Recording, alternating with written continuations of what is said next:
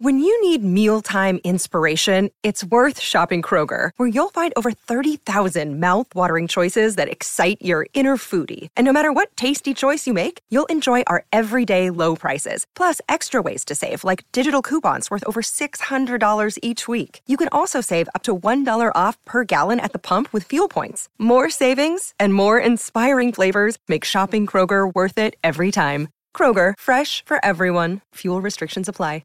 Hello, it is Ryan, and I was on a flight the other day playing one of my favorite social spin slot games on ChumbaCasino.com. I looked over at the person sitting next to me, and you know what they were doing? They were also playing Chumba Casino. Coincidence? I think not. Everybody's loving having fun with it. Chumba Casino is home to hundreds of casino-style games that you can play for free anytime, anywhere, even at 30,000 feet. So sign up now at ChumbaCasino.com to claim your free welcome bonus. That's ChumbaCasino.com and live the Chumba life. No purchase necessary. VGW. Void where prohibited by law. See terms and conditions. 18 plus. Hello, it is Ryan, and we could all use an extra bright spot in our day, couldn't we? Just to make up for things like sitting in traffic, doing the dishes, counting your steps, you know, all the mundane stuff. That is why I'm such a big fan of Chumba Casino. Chumba Casino has all your favorite social casino-style games that you can play for free anytime, anywhere with daily bonuses. That should brighten your day a little. Actually, a lot. So sign up now at ChumbaCasino.com. That's ChumbaCasino.com. No purchase necessary. VGW. Void where prohibited by law. See terms and conditions. 18 plus.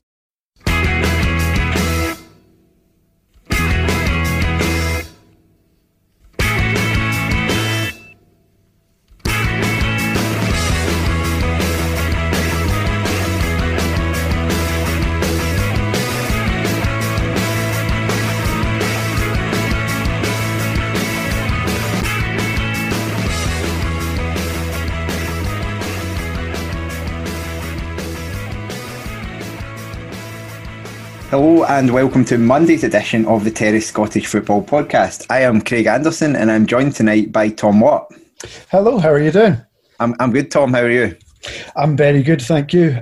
Just back from a couple of weeks in Italy, which was absolutely lovely, and I'm sorry to everyone who feels a little jealous about it. I genuinely have been apologising to people because of all the people that got their holidays cancelled. I just got very, very, very lucky, and it was lovely to have some sun, so I'm sorry. I don't think it's really your place to apologise unless you were responsible for the coronavirus outbreak. In which case, you definitely should be apologising. I probably would owe a few people some apologies. Yeah. Not to my knowledge, I wasn't. But no. That's as much as anyone can say, right? I mean, you never know who was ultimately responsible. Well, I mean, you do, but let's not spend too long on that. We're depressed enough about all that as it is. Let's talk about something that has become slightly less depressing over the last couple of days, which is the Scotland national team. Last night, Scotland defeated Slovakia 1-0 at Hampden to remain top of the Nations League group and put ourselves in with really good chance of winning that group ahead of the game against Czech Republic on Wednesday. So what did you make of the game in general, Tom? I mean, I think we've obviously spoken before that there has been results have been pretty decent for a while. The last 7, that's now 7 unbeaten. Although the caveat has been that both performances haven't been great and the opposition hasn't been great.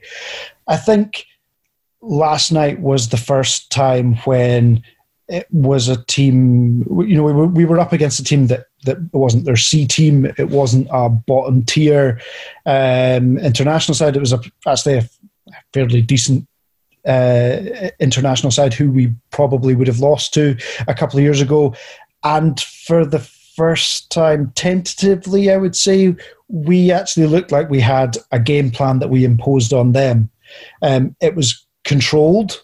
I think there are questions about the creativity and things like that, but I think that's almost by the by. I think we looked organised. I think the midfield defended well, the defence defended well, and I think it's been a while since we've played against a team where we've held them at arm's reach like that. Like we've won games, we've had good results. But it's been a while since, even though it wasn't the most entertaining performance, and come on to that, I'm sure. We we imposed our way of playing on someone, and we didn't look like we panicked at any point. We scored. We looked like we were going to hold them off. We scored. We held them off. We probably should have scored again. Yeah, it was that. I mean, I think you can talk about over 210 minutes if you include the Israel game. We haven't yielded a lot of chances. Yes, we haven't created a lot either, but the only major chance I can think of across those two games was when, just about in the last minute extra time the other night, Israel fizzed one across the goal, which the boy probably should have got onto. But everything else has been, outside of the box and half chances and things like that. And so from that side of things, I think Scotland have done well. I think had we not seen everything that had gone before and you just watched last night's game in isolation, you would say that was a really kind of good, controlled Scotland performance. And if someone else had done that to us, if we'd gone to Slovakia or Czech Republic and lost a game like that, you'd have said, look, they didn't give us a sniff kind of thing. I think we were... It's the most... dominance maybe not the right word, but Scotland controlled that game last night. From the outset, I think we started on the front foot, which we've generally done under Clark. We've generally, the first 5-10 minutes, gone out and tried to impose ourselves on the game. We've maybe just not, with the exception of the Russia game, where we ultimately lost at Hampden, we've not actually found that early goal, but we've been kind of up and at them and kind of in the box and stuff like that. We saw that again, but yet I think there has been a sense that people have been overdoing however many minutes without a shot on target stuff, because we did still create openings and opportunities. I don't think you can legislate for Scott McTominay missing essentially a free header from 6 yards against Israel. That should be a shot on target. So I think that was overplayed a little bit. And as we saw last night, you ultimately only need one shot on target to win a game. And that's what we got. And if it's a good enough, opening for a shot on target that you can't miss, then you're going to score. And I didn't hear it myself, but I read someone saying that actually Craig Levein was on the radio and he was saying that Steve Clarke's Kelly teams had created very few chances relative to like everything else, but had a really high shot conversion rate, which for a team with Eamon Brophy in it is particularly impressive. So it seems like that's maybe carrying on into this Scotland team. Yeah, I think that's fair, and I think even like I'm kind of comparing apples and oranges here, but even like the great Barcelona team, even Arsene Wenger's Arsenal team, and we're not there yet, obviously. Not quite. They didn't take lots of shots. The point was to get to a point. It's one of these sort of misnomers, but one of these misleading statistics that teams that have lots of shots on goal are necessarily totally dominant. All that matters is scoring. If you're taking lots of shots but they're not from optimal positions, or you're putting things, you're hopefully getting balls into the box, that's not great. If you're getting to a stage where you don't have to take lots of shots because the ones that you do count, great. I think we're nowhere near that yet, obviously. No. But there were 3, probably 4 good opportunities last night. We scored one of them. We hit the bar. I hit the bar with another, and there were another couple that Dykes had that we could have got more out. So I think the not having shots on target thing is slightly misleading. I do buy the criticism, not wholeheartedly, that over however many games now, it hasn't been scintillating football. It hasn't been anything really approaching that. I think the first 45 last night had flashes of inspiration, but it was largely not rigid's not the right word, but it was a dogged performance. It was gritty. It was asserting authority in the midfield rather than hugely creative. But I think there's, over the last 20 years, there have been plenty of times when Scotland have played quite good football. There have been times when we have had smash and grab wins. There has been times when we have been reasonably entertained. I'd like to be entertained at a European Championships just by being there. I'd like to be entertained at a World Cup by just being there. And ultimately, the big picture is all that's important at international level. Winning, and we have won a couple of games, admittedly won by penalties, but we've won a couple of games that we possibly wouldn't have a couple of, certainly the last night's game, possibly the game against Israel, that we possibly wouldn't have a couple of years ago. And there are an awful lot of people who, I have seen the criticism, there was surprising amounts of criticism, I think, for the performance, especially in the first half last night, who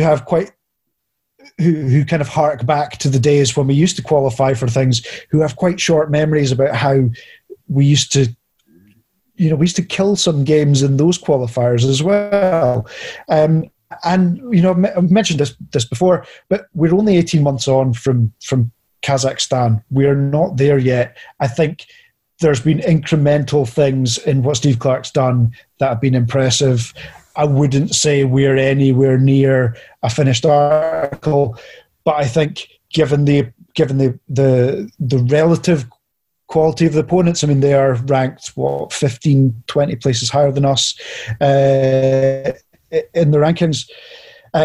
Given what was at stake, given the chance it was given a chance to maintain our momentum at the top of the group, given who was out for us, I think we've got to be very happy with the result. Yeah, I think so. I mean, I think that was something that probably wasn't emphasised quite enough on Thursday night in the discussion of Thursday nights. I thought it's funny that someone accused Sean of being too positive about Thursday night's performance, because listening to that podcast from Friday, I certainly didn't get that impression from anyone. There were not many positive. No, and it was fair enough. But I think there was more. There was more. I felt more positives out of the Israel game, even though the game was rotten and the performance was rotten. I felt like there was at least a little bit of a sign of some of the players starting to know what they were supposed to be doing, even if they didn't execute it well. And I think what's been overlooked is we were missing probably from that Israel game 5 players who should have been starting. And Tierney, McKenna, Christie, Armstrong, and Palmer, who all would probably have started that game had they been available. Possibly Forrest, possibly Cooper. Forrest as well. Yeah, Armstrong would have probably featured at some point. Yeah, exactly. And last night we were missing Liam Cooper as well. It felt like, and we'll go on to talk about the defence and Andy Considine, but it felt like he was probably there had to be 4 left-sided centre halves out to give him that opportunity. Probably at least. But he seized it with both hands. And I was just kind of thinking today, imagine 7 years ago, you told someone the Scotland backline, forget about McTominay because we wouldn't have known who Scott McTominay was 7 years ago, but that the Scotland backline would have contained Andy Robertson, who'd been playing at Queen's Park at the time, Andy Considine, who'd have been a bit of an Aberdeen joke figure, Declan Gallagher, who I think was playing probably for either Dundee or Clyde at the time, and then Stephen O'Donnell, who was for Partick Thistle in the Championship. And I was thinking it would be the equivalent of saying right now, like picking out a bunch of lower league players and saying, oh yeah, that's going to be your Scotland backline in 2027. And I think it kind of, I'm guilty of it myself. You do this where you sit and you kind of pick out the future Scotland team and you go, where's our future goalkeeper coming from? Or where's our future centre half coming from? And you kind of look through and you pick it out. But sometimes people just come out of nowhere. And that's happened with a few of these guys, to be honest. And I thought the defensive performance, all of the back 5, in fact, were probably as good as I've seen them play for Scotland last night. We hadn't seen Considine play before, but he was very solid. McTominay, as much as I've been critical of him in that role, he's grown into it. Gallagher has been pretty good whenever he's played, and finally, I think O'Donnell turned in a performance that you would expect, and Robertson I think is starting to get to grips with playing wing back again. It's been a long time since he's played there. You're going back to his Hull days for the last time he played wing back, really, so it might just take him a bit of time to adapt to the role, but I feel like it was a proper captain's performance last night. Yeah, I think that totally fair. I think, like you say, I think if we'd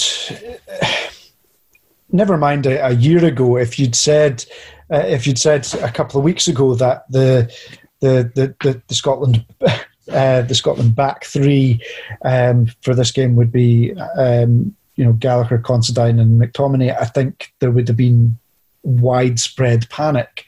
I think, but even now, I think they probably must only have 7 or 8 Scotland appearances in defence anyway between them. So yeah, not experienced by any stretch, but I thought they were all excellent. I thought the back five, as you said, were excellent. I thought O'Donnell had a very good game, especially going forward. I thought he was good, but I think overall, I think the midfield deserves a lot of credit for the way that they didn't let anyone get at the defence. I think the energy levels in the midfield were really good. Yeah. I thought John Fleck was underrated and kind of underappreciated, that he got back and forward an awful lot. I thought, Kenny McLean wasn't amazing with his distribution, but he got back and forward an awful lot. But overall, the back three I thought were excellent. Like you, I'm still not 100% sold on McTominay. I'm probably not even 50% sold on McTominay as a centre back, but I thought he worked well, and he was kind of the one that was able to step out into midfield a lot more.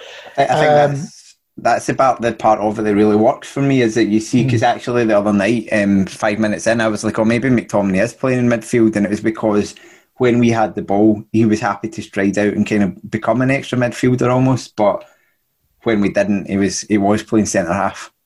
Yeah. And that was obviously it's almost like Steve Clarke knows a bit more about what he's doing than me, but that was obviously the plan. It looked, I'm like I say, I'm not completely sold on this yet, but it definitely worked last night. I thought he was good. I thought Gallagher was good, was very good. I thought he actually, he had one very good block in the second half. I thought he was solid throughout, and I've just got such a lot of love for Andy Considine having a Scotland cap. I mean, I said at the start of the night yesterday, or when he was called up, if he gets one Scotland cap, it would be great. He will look back on his career at some point and be like, he played 500 odd games, possibly more. He'll be one of the top 5 probably Aberdeen appearances of all time. You'll have 40 odd goals for Aberdeen. You'll have a League Cup winners medal and a cap, which would be nice. I think he's probably done enough that he should start again. I think he's probably done enough that if there's he's obviously not going to be a first choice if everybody's fit, but I think he's done enough that his name will be in contention if people inevitably pull out, which in the next year, you imagine that's going to happen. I've got a lot of love for that, and how honest he was in his interviews afterwards and how much it meant to him. I think he's got better as he's got into his 30s. I mean, he's got better as he's got older, but there generally comes a point when you slow down a little bit, or you're physically not up to it as you might have been. But he's last season was certainly his best defensively for Aberdeen.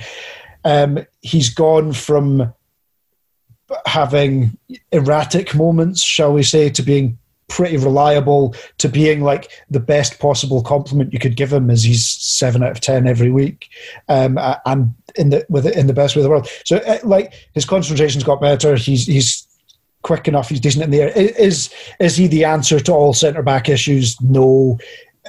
Is he going to play regularly for Scotland if everybody's fit? No. Is he likely to make every squad for the next 2 years? No. Is he good enough now in this system?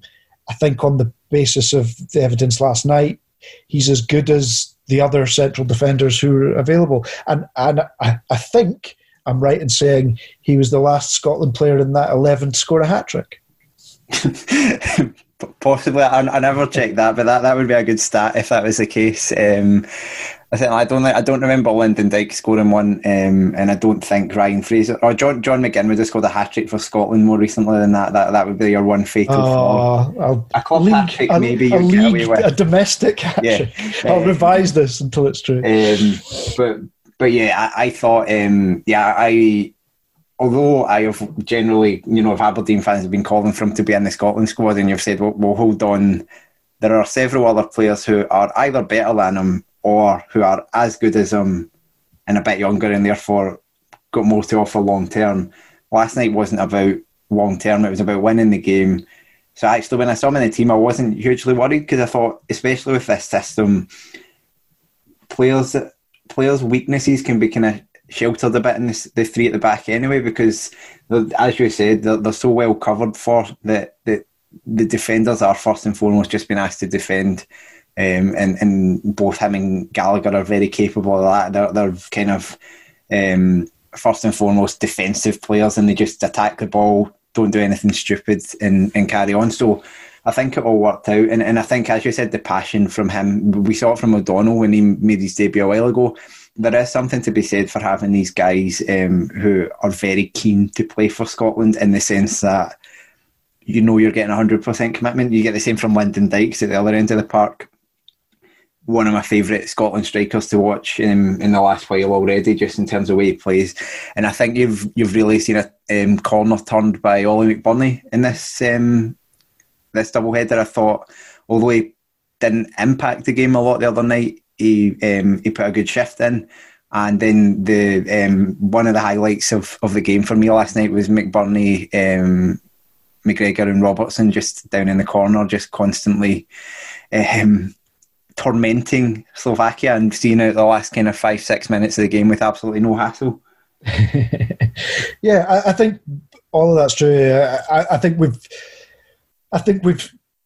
One of the things I like most about Dykes is every time I see him play, I learn a tiny little thing that I didn't realise that he could do before. Like, I realised he was good at creating chaos. I realised his touch was good. I realised he was good in the air. His link-up play is good.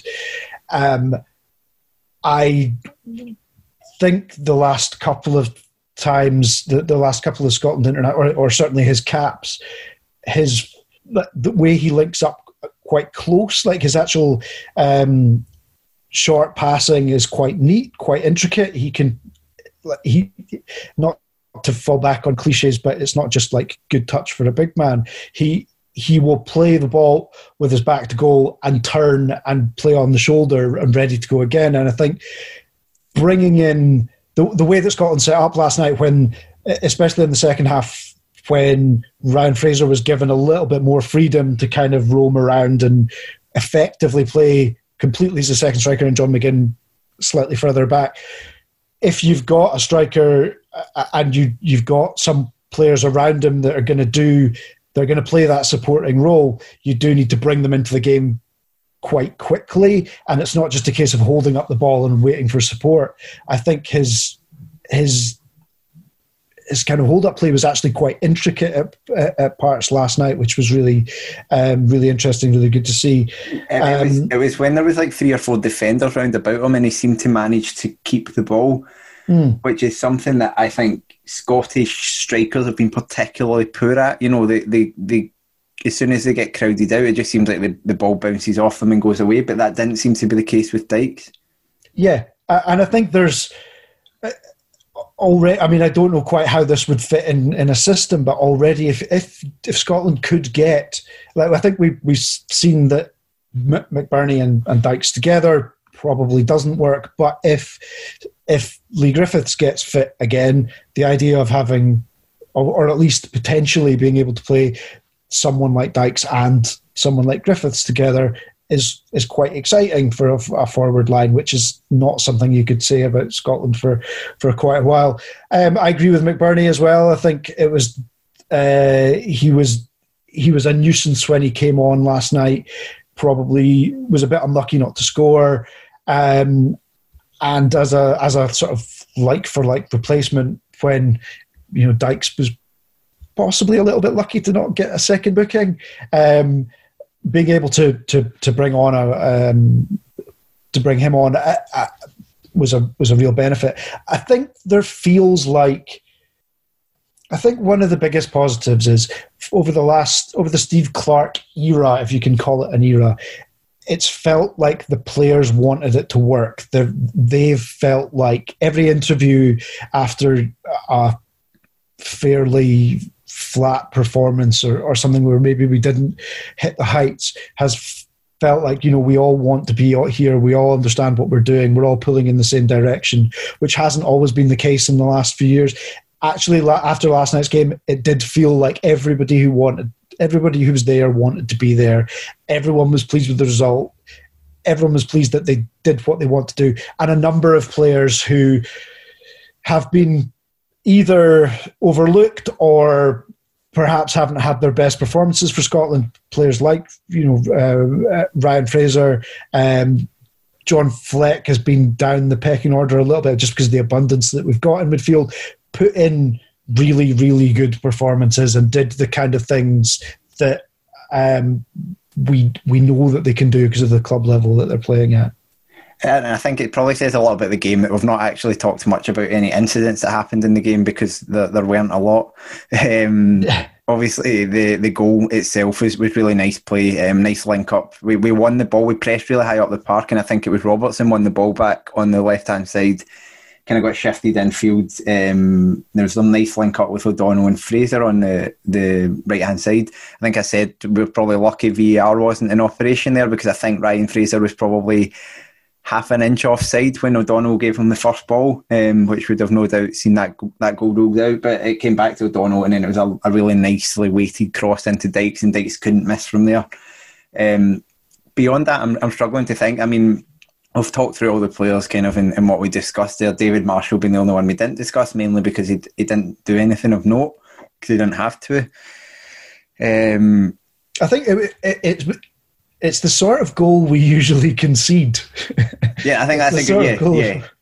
That there might have been a bit of controversy about it, and it was quite clever play. There were only a couple of flashes of real inspiration, almost all of them being Scottish. I think Hamsik had a couple of really nice balls where he obviously enjoys playing 40-yard balls on Russian strikers, but largely it was the few moments of inspiration there were from Scottish players, but deserving of a goal. Lovely ball from neat bit of play, lovely ball into the box, and a good striker's finish. It's nice.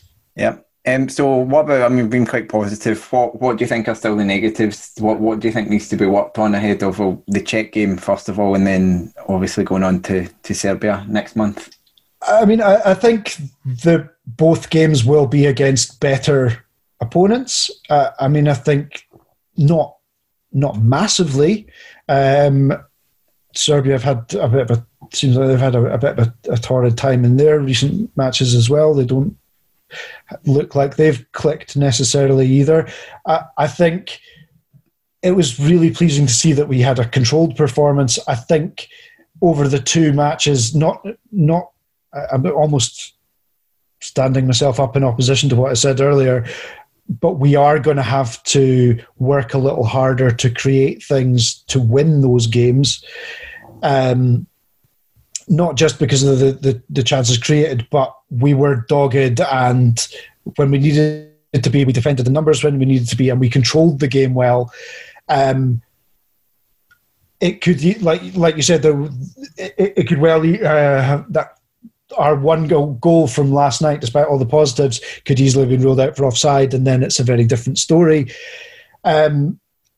So I think we're not quite sure what Czech team we're going to get. But certainly with Serbia, we know that there are better players in that. So I think the biggest task is, can we do this again, but to step it up a level? We've mentioned that there are probably at least 4 or 5 players who, if everyone's fit, would come back into the team. Does that come into, presumably that doesn't just come into consideration, but it would mean that players who were very good performers, like your John Flex, like your, potentially your Ryan Fraser,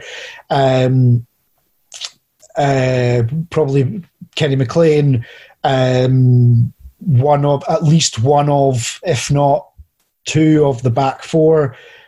Does that mean we're disrupting a team that did quite well, or are we well enough drilled that the players that are coming in know what they're doing? I think based on reputations, you would imagine that like Christian, I don't know if he's fit, Forrest would start. The players who played last night certainly going forward looked like they had Dykes, Fraser, and McGinn as a sort of supplementary forward seemed to have quite a good understanding, and there's a really nice balance between them. Do we disrupt that? It seems like a strange question for a Scotland supporters to have, but it does. And I think the one thing that we've learned from Steve Clarke is he won't make decisions based on sentiment. He'll pick the best team, so he won't go, oh well, Andy Considine played well against Slovakia and hopefully the Czech Republic, therefore I'm not going to bring Kieran Tierney back into the team for him. That doesn't seem like something he would do. But you're right, it could disrupt things. I guess one of the question marks is presumably, I mean, Andy Robertson suspended. Yeah, so we have a question mark over who plays at left back. I assume. I mean, Greg Taylor's the only one in the squad. Yeah. You'd assume it was him. Of course, being a wing back position, you could as easily kind of see someone like McGregor. I talked about this for Celtic playing there, or other players. But I think Taylor will get the nod. I think he's shown he trusts him in these types of games anyway, and he should be fine. He's obviously not I say he's a fine replacement for Robertson. He's obviously not that, but he is capable of playing that role. It is interesting that we now have a left back who started 2 games in Serie A as well, who's come out of the blue. Yeah. He's not in the squad, and obviously you can't be calling. I don't think you can be calling overseas players in at this kind of notice in terms of all the COVID stuff. But it will be interesting to see how that goes, because he's actually playing wing back for his club as well, and playing wing back in the style that I would say Clarke is expecting his wing backs to play, whereas Taylor is not that. So it'll be interesting going forward, but it did very much seem like perhaps Robertson had been told he wasn't going to be playing on Wednesday anyway, and therefore if he wanted to get himself a nice booking, then why not try? Because it did seem a little bit and a bit out of character, I would say, in terms of getting that cheap booking. I expect maybe 3 or 4 changes again. I think he won't disrupt things unnecessarily, but I would expect probably Robertson's going to be replaced. I wouldn't be surprised to see 1 or 2 changes in the midfield, and I don't know. O'Donnell's played well, but he had cramp on Thursday night. He's then played another game. Well, he maybe look to make a change on the right hand side as well. But I think it's very hard to predict a Clarke team anyway. Perhaps he'll think about whether McBurney comes in for Dykes, just because, again, for the same reasons. To me, it would maybe make sense to just give McBurney a run, so that if we go into that game next month and for any reason Dykes can't play, we know what McBurney can do in that role now that he's maybe kind of developed a bit more confidence. But it's very hard to predict the team. So I think we'll leave the Scotland discussion there, and we will move into an area where we are probably much less comfortable talking about, mainly because it's very hard to get highlights and things like that. But there was more Betfred Cup action at the weekend. 16 matches across the 8 groups. 2 of them on the telly, which I did watch both of. But beyond that, we are going on highlight packages and what people have said and so on. But I thought what we could essentially do is the same as Andy and Craig did the other night. Run through the groups. If you've got anything to say on the games, then pipe up. And then if not, we'll kind of gloss over the ones that we don't know very much about.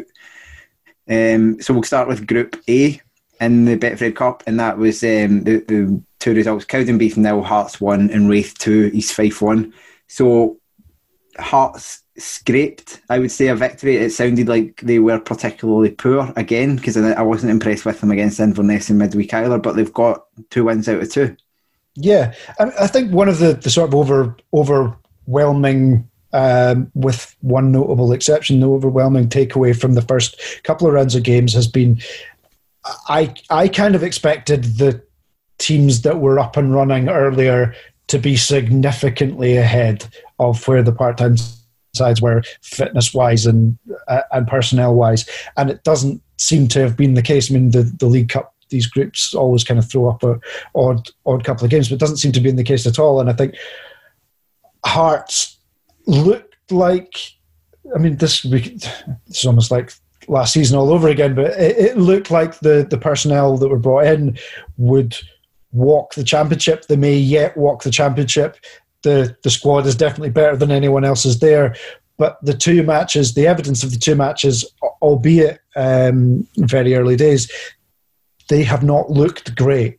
And, Cowdenbeath are a long way from being the standard of some of the teams that they will be up against this season, and Hearts did toil.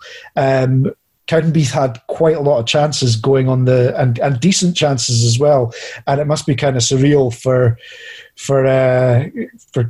like Craig Gordon to be having to make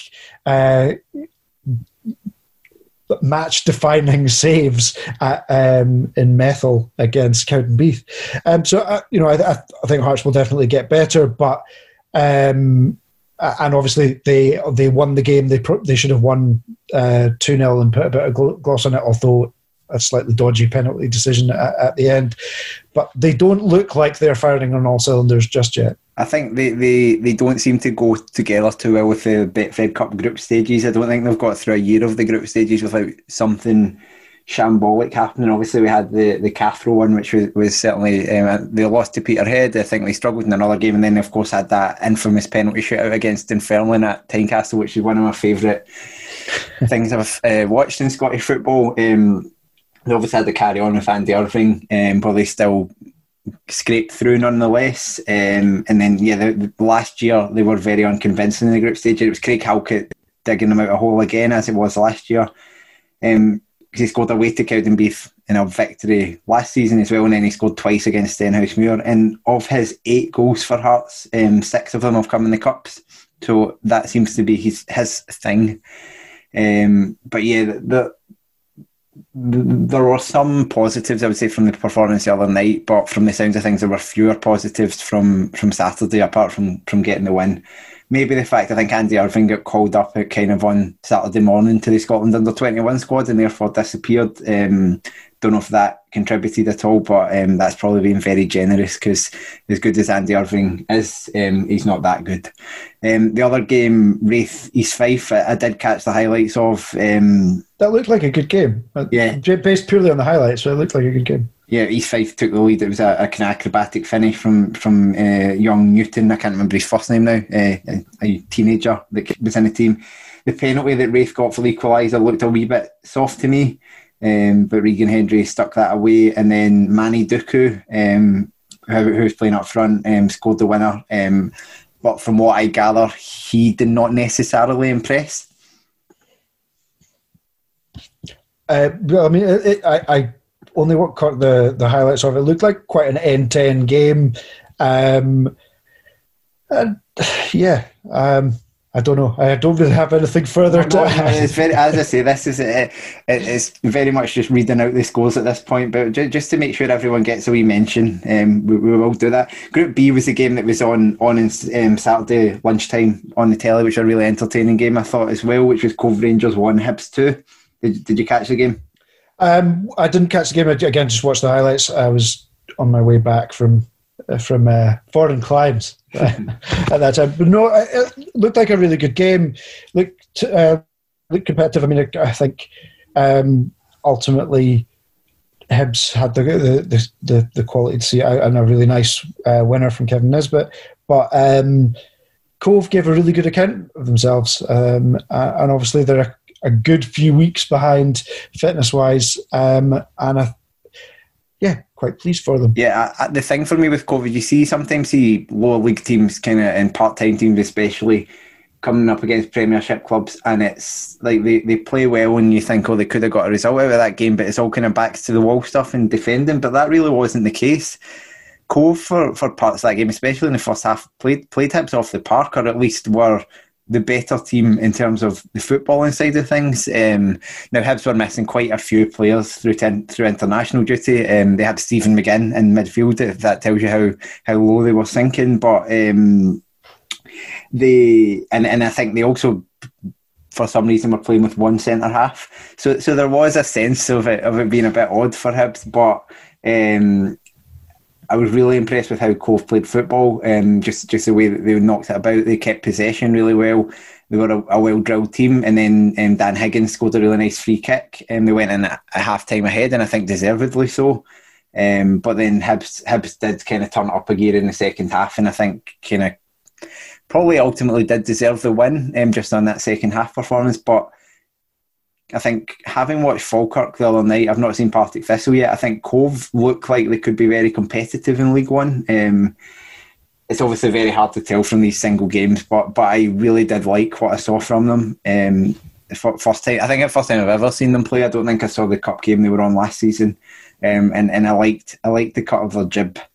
Another Highland team in that group was Brora Rangers, and they lost 2-0 at home to Dundee. Interesting highlights for that one. Quite a long highlights package that Brora put up, and it was the camera seemed to be stationed like in line with the 18-yard box, and it seemed to be a single camera, so everything that was happening down the other end was very much from behind the play, which fair enough, it gave you a real sense of being there, I suppose. Nostalgic for a simpler time. Charlie Adam looked quite involved for Dundee. That was his debut for Dundee after their game the other night. Obviously never went ahead. He was involved in the first goal. He played a really nice kind of quarterback pass, the kind of pass that you expect Charlie Adam to make, which he picks the ball up in the midfield and he pings the diagonal out to the left wing, and then it was cut back for the Dorrans goal, and then Chris Elliott set one up for Danny Mullen, cross from the right. So 2 good goals from Dundee, and I think Adam and Dorrans looked very creative. They looked like both of them were a level above what you would expect to see from the Championship, I guess, in terms of kind of just talent and creativity. Of course, they were playing against the Highland League team, but Brora did appear to be quite in the game. It didn't look like Dundee kind of played them off the park or anything of the sort. So I think Brora, although they're a Highland League team, Brora would be very competitive in League Two. You would expect so, and they obviously they'll have a bit of an axe to grind and a kind of point to prove this season, and to show that as well with obviously not getting the opportunity to play off to try and earn their place there. They'll probably be favourites to win the Highland League again, although it's a shortened season, so anything could happen. Group C, St Johnstone 7, Brechin City 0. St Johnstone scoring goals. What is going on? So they'd scored 6 goals in their first 11 games of the season, and then in game number 12 they managed to more than double it. I've got they had 20. They've got 23 before this game. They had 23 goals in 2020 in all competitions. They've added to that. There wasn't like an official highlights package, but when I stuck it into YouTube, someone had live streamed the whole thing, like essentially nicked the stream off what I assume was St Johnstone TV. And St Johnstone TV's commentary must be the most unexcited I've ever heard. Like, goals were going in and they were basically not even raising their voice. It was like, oh yeah, and that's another goal for St Johnstone. Well done. David Witherspoon side foots it into the net. I was very curious, but watching some of the goals back on that, if you've ever seen the footage of Australia v American Samoa when they won 32-0, some of the goals looked like that. The 4th goal that St Johnstone scored in particular just looked like they were playing a team about 50 levels below them, and in some senses maybe they were. I did think that, although obviously don't want to take anything away from St Johnstone, and I'm not. And Stevie May scoring a hat-trick, lovely stuff. But there are definitely 2 stories in this 7-0, and one is a 7-0 and one is a 0-7. It doesn't look great for Brechin. No, especially after they shipped 6 to Dundee United in midweek as well. And talking of Dundee United, they were the victims to what was definitely the biggest result of the weekend, as Peterhead, I think, deservedly won 1-0 at Tannadice. I mean, Peterhead they're a pretty well drilled team, but you'd have thought that the way Dundee United have started the season and the personnel that they had, obviously there's no Shankland, but still the personnel that they had would have been more than enough to beat Peterhead. And from the sounds of it, they were thoroughly sterile. Didn't get anything out of the game, didn't really get going. And obviously you don't want to go by the more reactionary sections of social media, but there were a lot of Dundee United fans who were very, very angry about this performance, and the way that Mickey Mellon set the team up, and the inability to change the game against against the side that they should comfortably have been beating, and who I think have a very small squad. Yeah, and the thing for it, the goal that the Peterhead scored, Stephen Boyd essentially had the ball on the left wing and got dispossessed, and the play went back, and Peterhead kind of knocked it across to the right wing. And while all that happened, Boyd was just allowed to kind of float in a little bit of space. Nobody really picked him up. Liam Smith, who was playing right back in one of his first games back this season, got sucked in to centre half. So Connolly was marking, he was on the right hand side of the back four, picked up the striker, and Connolly had the striker, but Smith kind of got sucked in to almost double up on him, and Boyd was just left standing on the edge of the box, kind of all alone. And I know that Mark Connolly is maybe not the most convincing centre half at times, but I think you can trust him to be one-on-one against a League One centre forward.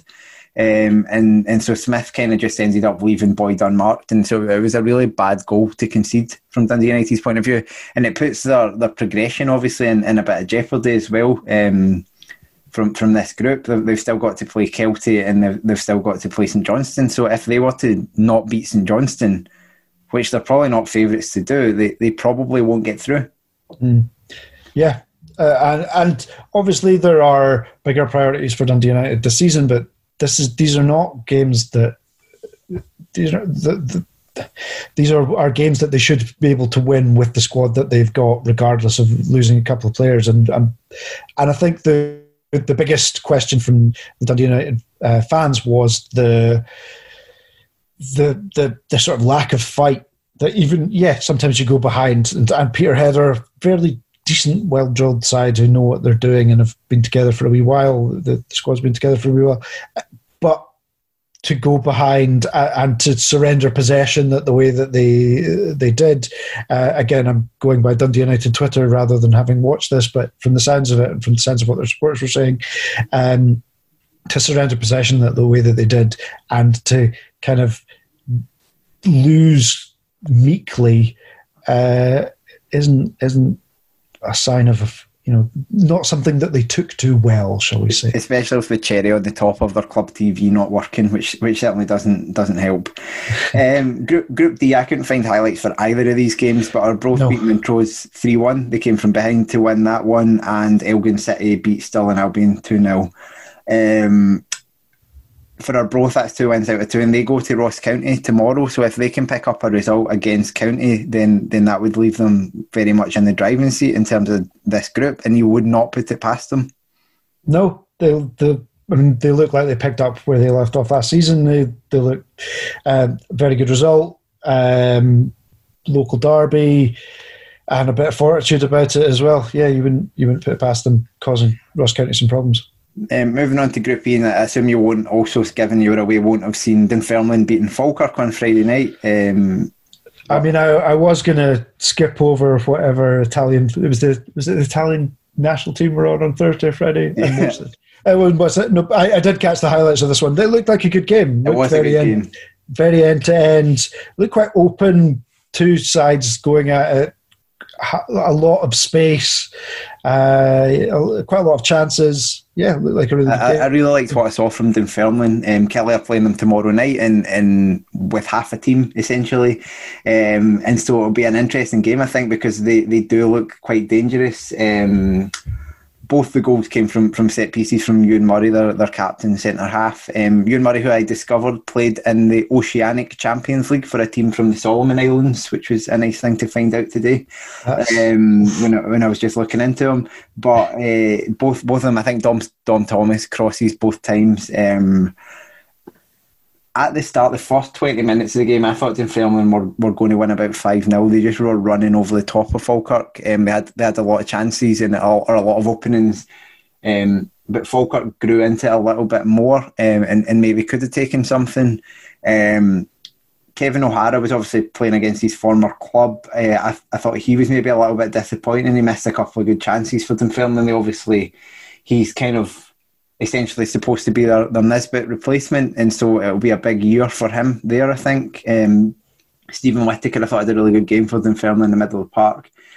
So there's maybe still a bit of life in him yet, but it was just that I think it was just not a strange pick, because it was a good pick from Premier Sports. It's not the sort of game I thought they would have picked, but I think it proved to be a sensible one, and it was a really good game. Yeah, certainly from the highlights, it looked like a really good game, and it's the sort of game that if from at this level, when you've got a bit of needle in it and a bit of spice in it, you want to see. Yeah. The other one in that group was Clyde 3, Dumbarton 2. The highlight of that game was Barry Cudahy's goal, the opener for Clyde from about 30 yards, just smashed it in. An excellent goal. David Goodwill scored a penalty. Dumbarton pulled one back, but then there was a really nice bit of football from Josh Jack. So he set up Ross Cunningham for the third goal. Josh Jack's a midfielder on loan from St Mirren, I think a youth player from St Mirren, and a couple of times he had some really nice through balls. The sort of creativity St Mirren could be crying out for actually at the moment. Of course, playing against a team 2 levels below what St Mirren are, but I was quite impressed by him from the highlights. But beyond that, yeah, it was a win for Clyde. But these two sides are probably realistically, with 3 full-time clubs in the group, probably not going anywhere. But nonetheless, I'll be happy Clyde to get the win. And I realise now that Kelly are playing them both next month, and I've probably motivated them to go out and smash us. Group F, another one that I couldn't find highlights for was Hamilton beating Ayr United 2-1. They obviously bounced back from their defeat to Annan in midweek. Ocampo and Charlie Trafford scored, and Michael Moffat for Ayr United. Ayr usually do pretty well in the group stages here, so it's always a surprise to see them lose, even when they are playing Premiership opposition away from home. The other game in that group, Annan, as is so often the case when a smaller club kind of get a result and they maybe have the chance to build on it, instead they lost it on penalties to Stranraer. 19 minutes of highlights on this one. I have to admit to not watching all 19 of them, but the Stranraer goal was really nice. I don't know if you saw it, Tom. No, I haven't seen any. I will try and dig out as many of the 19-minute highlights as I can. But it was Darryl Duffy played a ball into the feet of kind of Joe Vittoria in the box, and he backheeled it to Rory Payton. It was a really nice kind of worked move, and Payton scored. And then Payton, they're a semi-acrobatic celebration is how I describe it. It was like he was about to start doing a cartwheel and then thought better of it and just pulled out. Stranraer equalised. It was Owen Moxon from a corner, and then Annan ultimately missed a couple of penalties in the shootout to ensure that they lost the game. Max Wright skied his, and then there was a good save from Greg Fleming. Greg Fleming's a bit of a penalty expert as far as I remember, but so I was expecting him to have kind of made a couple of good saves, but he just made one good save to win the shootout. 2 more groups to go, Tom. We're nearly there. This was St Mirren Queen of the South was the one that I thought. I can't decide whether, given what St Mirren have been, given what their position and how things have been going for them recently, if coming back from 2-0 down to win on penalties against Queen of the South is a good result, or whether being 2-0 down and having to come back to win on penalties against a Queen of the South side that not highly fancied this season. No. Is a nice way of putting it. Is a very bad result and just kind of indicative of where they are at the moment. Yeah. But top of the group, and they did win on penalties. Yeah, and yeah, I think any time you come from 2-0 down, no matter the circumstances, there's at least some positivity about that. I didn't see the goals, but apparently McGrath's goal was a really good one. So I'll hopefully, when it comes out, when some highlights become more available, I will see it. I think I could have seen it if I'd bothered to sign up for an account on St Mirren TV, but because it was free, but I couldn't be bothered. They've already got my details in their pay-per-view service. I can't be bothered setting up another account for the same club. It's almost like being, like a real an avid record collector in the 80s or something like that. You've got to hunt down, you've got to know who's the guy that posts the highlights from,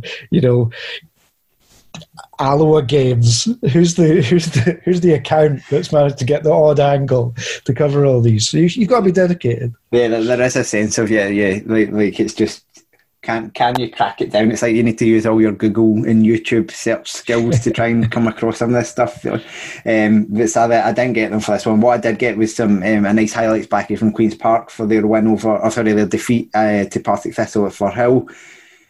Either the highlights from Queen's Park were very kind of partisan in the way that they were put together, or Queen's Park were actually right in the game and maybe could have had something from it. It was hard to tell. But the one thing that stood out for me more than anything else was Ross Docherty's hairdo. Ross Docherty had bleached blonde hair, but he looked like a troll, like the troll dolls. There's just something about it. And I don't know if it was just the way the sun was reflecting on it, but like it reminded me of like when Abel Xavier played for Portugal or whatever, and he was just so bleached white that you couldn't take your eyes off him. He didn't do anything in the game, but you just wanted to watch Ross Docherty all the time. Joe Cardo ended up scoring both the goals for Thistle. Both of them kind of at the back post on the right.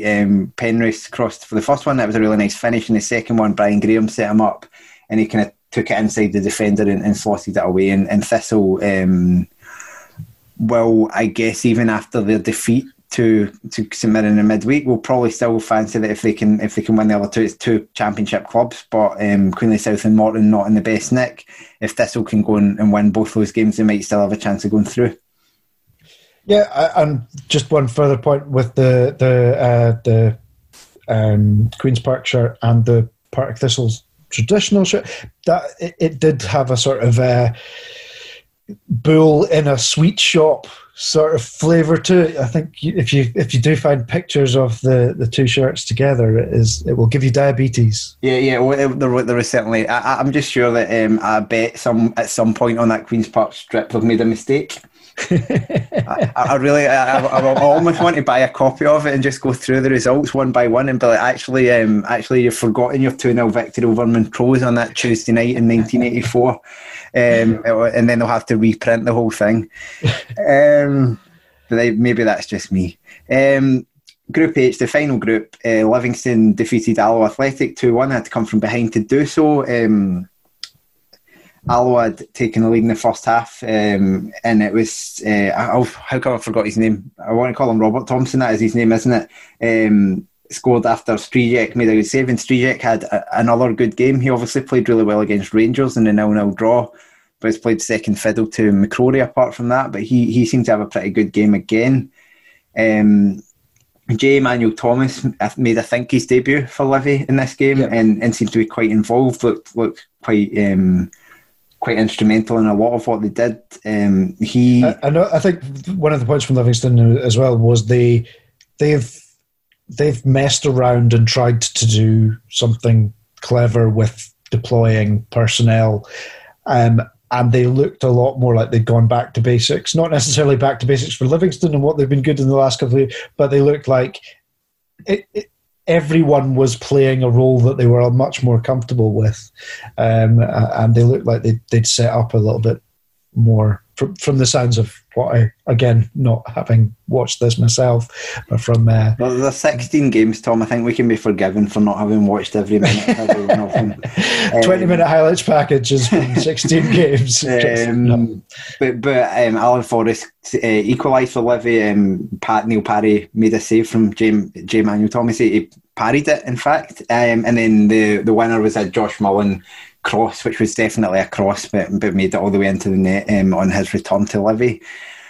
And the final game, last and very much least, was Edinburgh City 2, Stenhousemuir 2, with Stenhousemuir taking the bonus points on penalties. Botti Biabi scored for Stenhousemuir, Blair Henderson for Edinburgh City.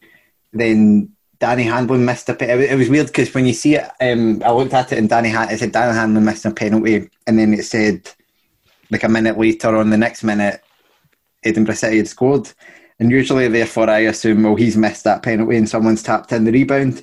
But actually, the save kind of went out wide, got cleared, and then about 30 seconds later, handling himself, set up Rafa De Vita to score. And then Callum Tappan equalised for Stenhousemuir, who ultimately took the point on penalties. There we go, Tom. We have talked through Betfred Cup. Every single game. It sets up a really nice... this midweek is the kind of game, match day 3 of it. That's going to kind of set up the direction of some of the groups. You'll start to see, a lot of teams tend to get eliminated after the third game, and teams set themselves up to go through.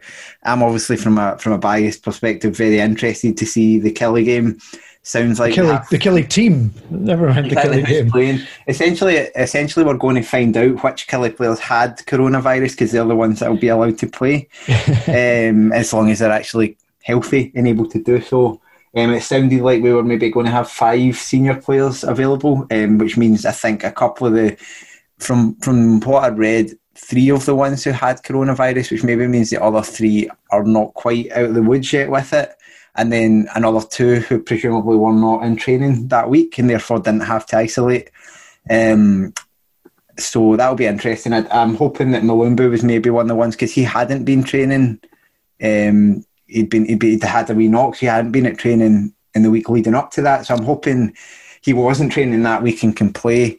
And it sounds like Alex Dyer hasn't been asked to isolate, so he's going to be able to manage the team. And my question is whether he should have registered himself as a player, because he was a pretty decent forward in his day, and I would have been interested to see a kind of 45-year-old Alex Dyer leading the line for Kelly. It doesn't sound like that's going to happen. Likewise, Andy Millen, his assistant, he was still playing in his 50s for Queen's Park, it felt like. So why not kind of make a triumphant return to the Kelly team about 30 years after he last played for us? Doesn't sound like any of that's going to happen, but it will be interesting to see what team we put out. We're pretty much going to need to beat Dunfermline tomorrow night and then rack up some goal difference against Clyde and Dumbarton next month to give ourselves a chance of going through. So I am looking forward to that game. Still a tiny bit of doubt that it will require us to have a negative test again, just to make sure, but hopefully it goes ahead and we can win. There's another game on the telly, but I have not remembered. I think it's Hearts again on the telly tomorrow night. I'll watch that simultaneously as well, but it's good to have all the lower league teams back, and it was just nice on Saturday to be, looking through the results, looking through the teams, and not just have 6 Scottish games to look at. So long may it continue.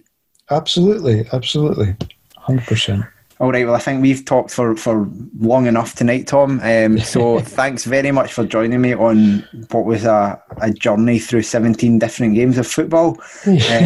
One of which was we felt qualified to talk about, and 16 of which we just did anyway. Yep. So hopefully, thanks to all of you for listening. I think there will be some Patreon content going up. I don't think Tom and I are recording any because we weren't asked to, and I haven't planned any. But some other Patreon content will presumably be making its way up tonight, and we will speak to you soon. So thanks very much, everyone, and enjoy your football.